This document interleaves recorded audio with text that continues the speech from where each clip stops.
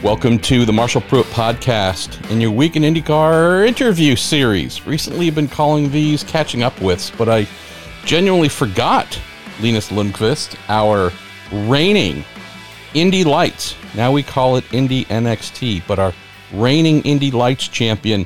I forgot that I used to just call these Week in IndyCar interviews, and so that's what we're going to get back to doing very quickly before we talk about your successful IndyCar testing debut on an oval. Going to say a massive thank you to Cooper Tires, those who power the USF Championships, presented by Anderson Promotions, the Justice Brothers, TorontoMotorsports.com, and a new partner, Linus, since you were last on the show, Discount Tire, which is getting in very heavily and seriously with the USF Championship. So big thanks to all of them, and a big thanks to you, man, because it sounds like you strapped in to a Rahal, Letterman, Lanigan Racing, NTT IndyCar.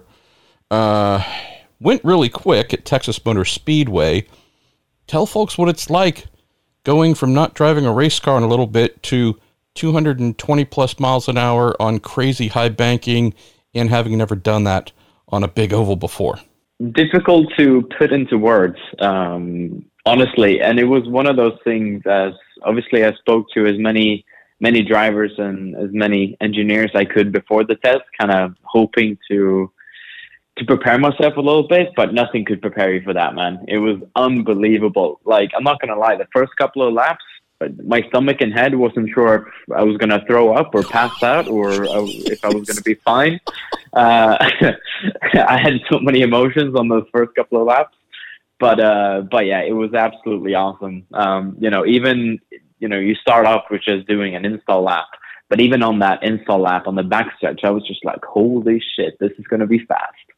So yeah, it was cool. It was very, very cool. Super happy to have done it. Proud of the day that we did because it ran by very smoothly. And it surprised me because like the first, maybe 10 laps, I was like, all right, this is fast. By then, lap 11, you're just like, okay, well, how can we go a little bit faster and a little bit faster? How can we minimize scrub? All these, very quickly my brain turned on to, performance mode and how can we go even faster, and leaving the part where it's like, oh shit, this is fast. So that was kind of nice to see because obviously I've never done an oval in an IndyCar, never done a super speedway before, so I wasn't really sure how I was going to react, but yeah, I loved it. Tell me about the amount of laps you were able to do, Linus. I realize that there's a lot of ins and outs during testing, so I wouldn't ask how many sessions or stints you did, but tell us about the amount of time you got to spend in the car, roughly how many laps you did, and I know we're just coming out of a race where tons of rubber was put down, so hopefully there's plenty of friendly grip, but also hoping that you put up some representative speeds as well to show the team that, hey, if and when I were ever asked to do this again, I might not be too bad at it. Yeah, well, I hope I gave that impression at least. And yeah, we did. I think in the end, we racked up some 220 odd laps, a little bit more maybe. So not far from a full race distance, which was nice. We got actually a little bit delayed in the morning because it rained overnight. So we didn't get running until maybe 11:30, but then we extended the running until 7 p.m. So we actually got like a proper full day of running, which was nice. And I think I got out of the car once out of those hours, the 8 hours that we ran. So I was in the car for a very long time. And that was like a 10-minute break that we had as well. So it wasn't like an hour's break because I knew that, we had quite an extensive test program that they wanted to go through. So I knew that, we're going to have to maximize every minute on track that we have here.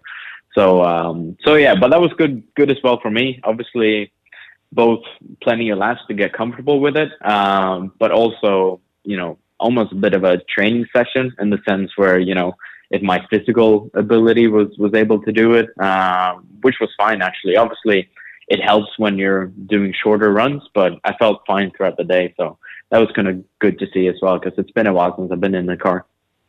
Let's talk about the team that you did this with. And you, by the way, I know I've mentioned this before in print and probably on my Week in IndyCar listener Q&A podcast.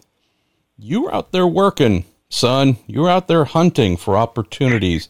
Obviously, we've chronicled many times, and I don't feel the need to go through it all again, but you were not exactly given what Indy Lights champions have been given for many years to help them advance to IndyCar. So while I know that that certainly didn't make you or your HMD Motorsports team happy last year, that didn't deter you. So one of the many things I appreciate about you is you're not someone who's just going to sit and cry and complain and hope someone solves your problems. You went out immediately and said, okay, well, then I just got to go make something happen.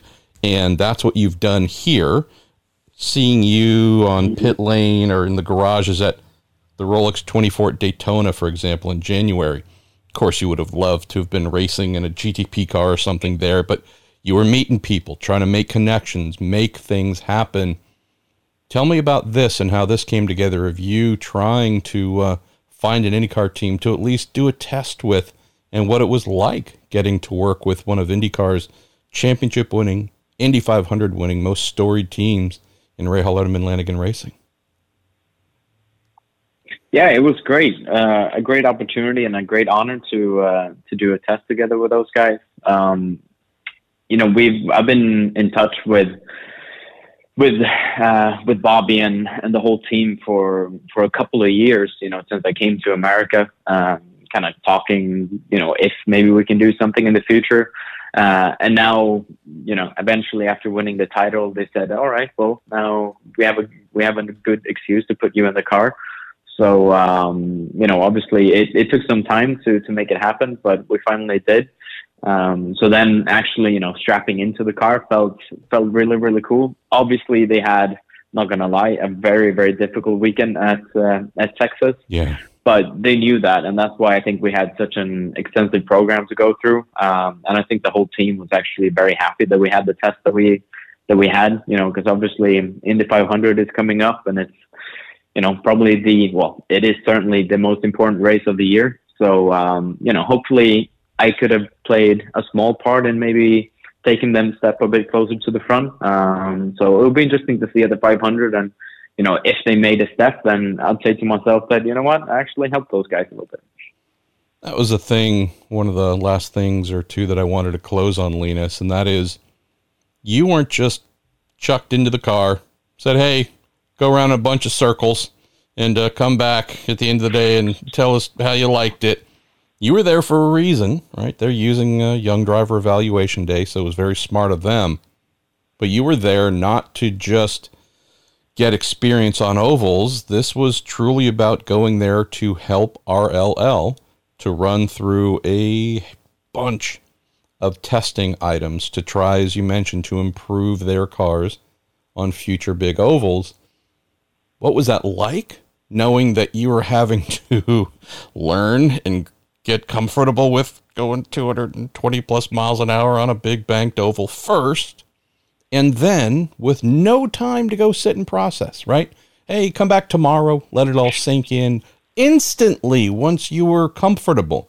All right, we're going to make this change. We're going to try this. We're going to unbolt this and bolt that on. We're going to do this here, and did that for hours and hours and hours on end.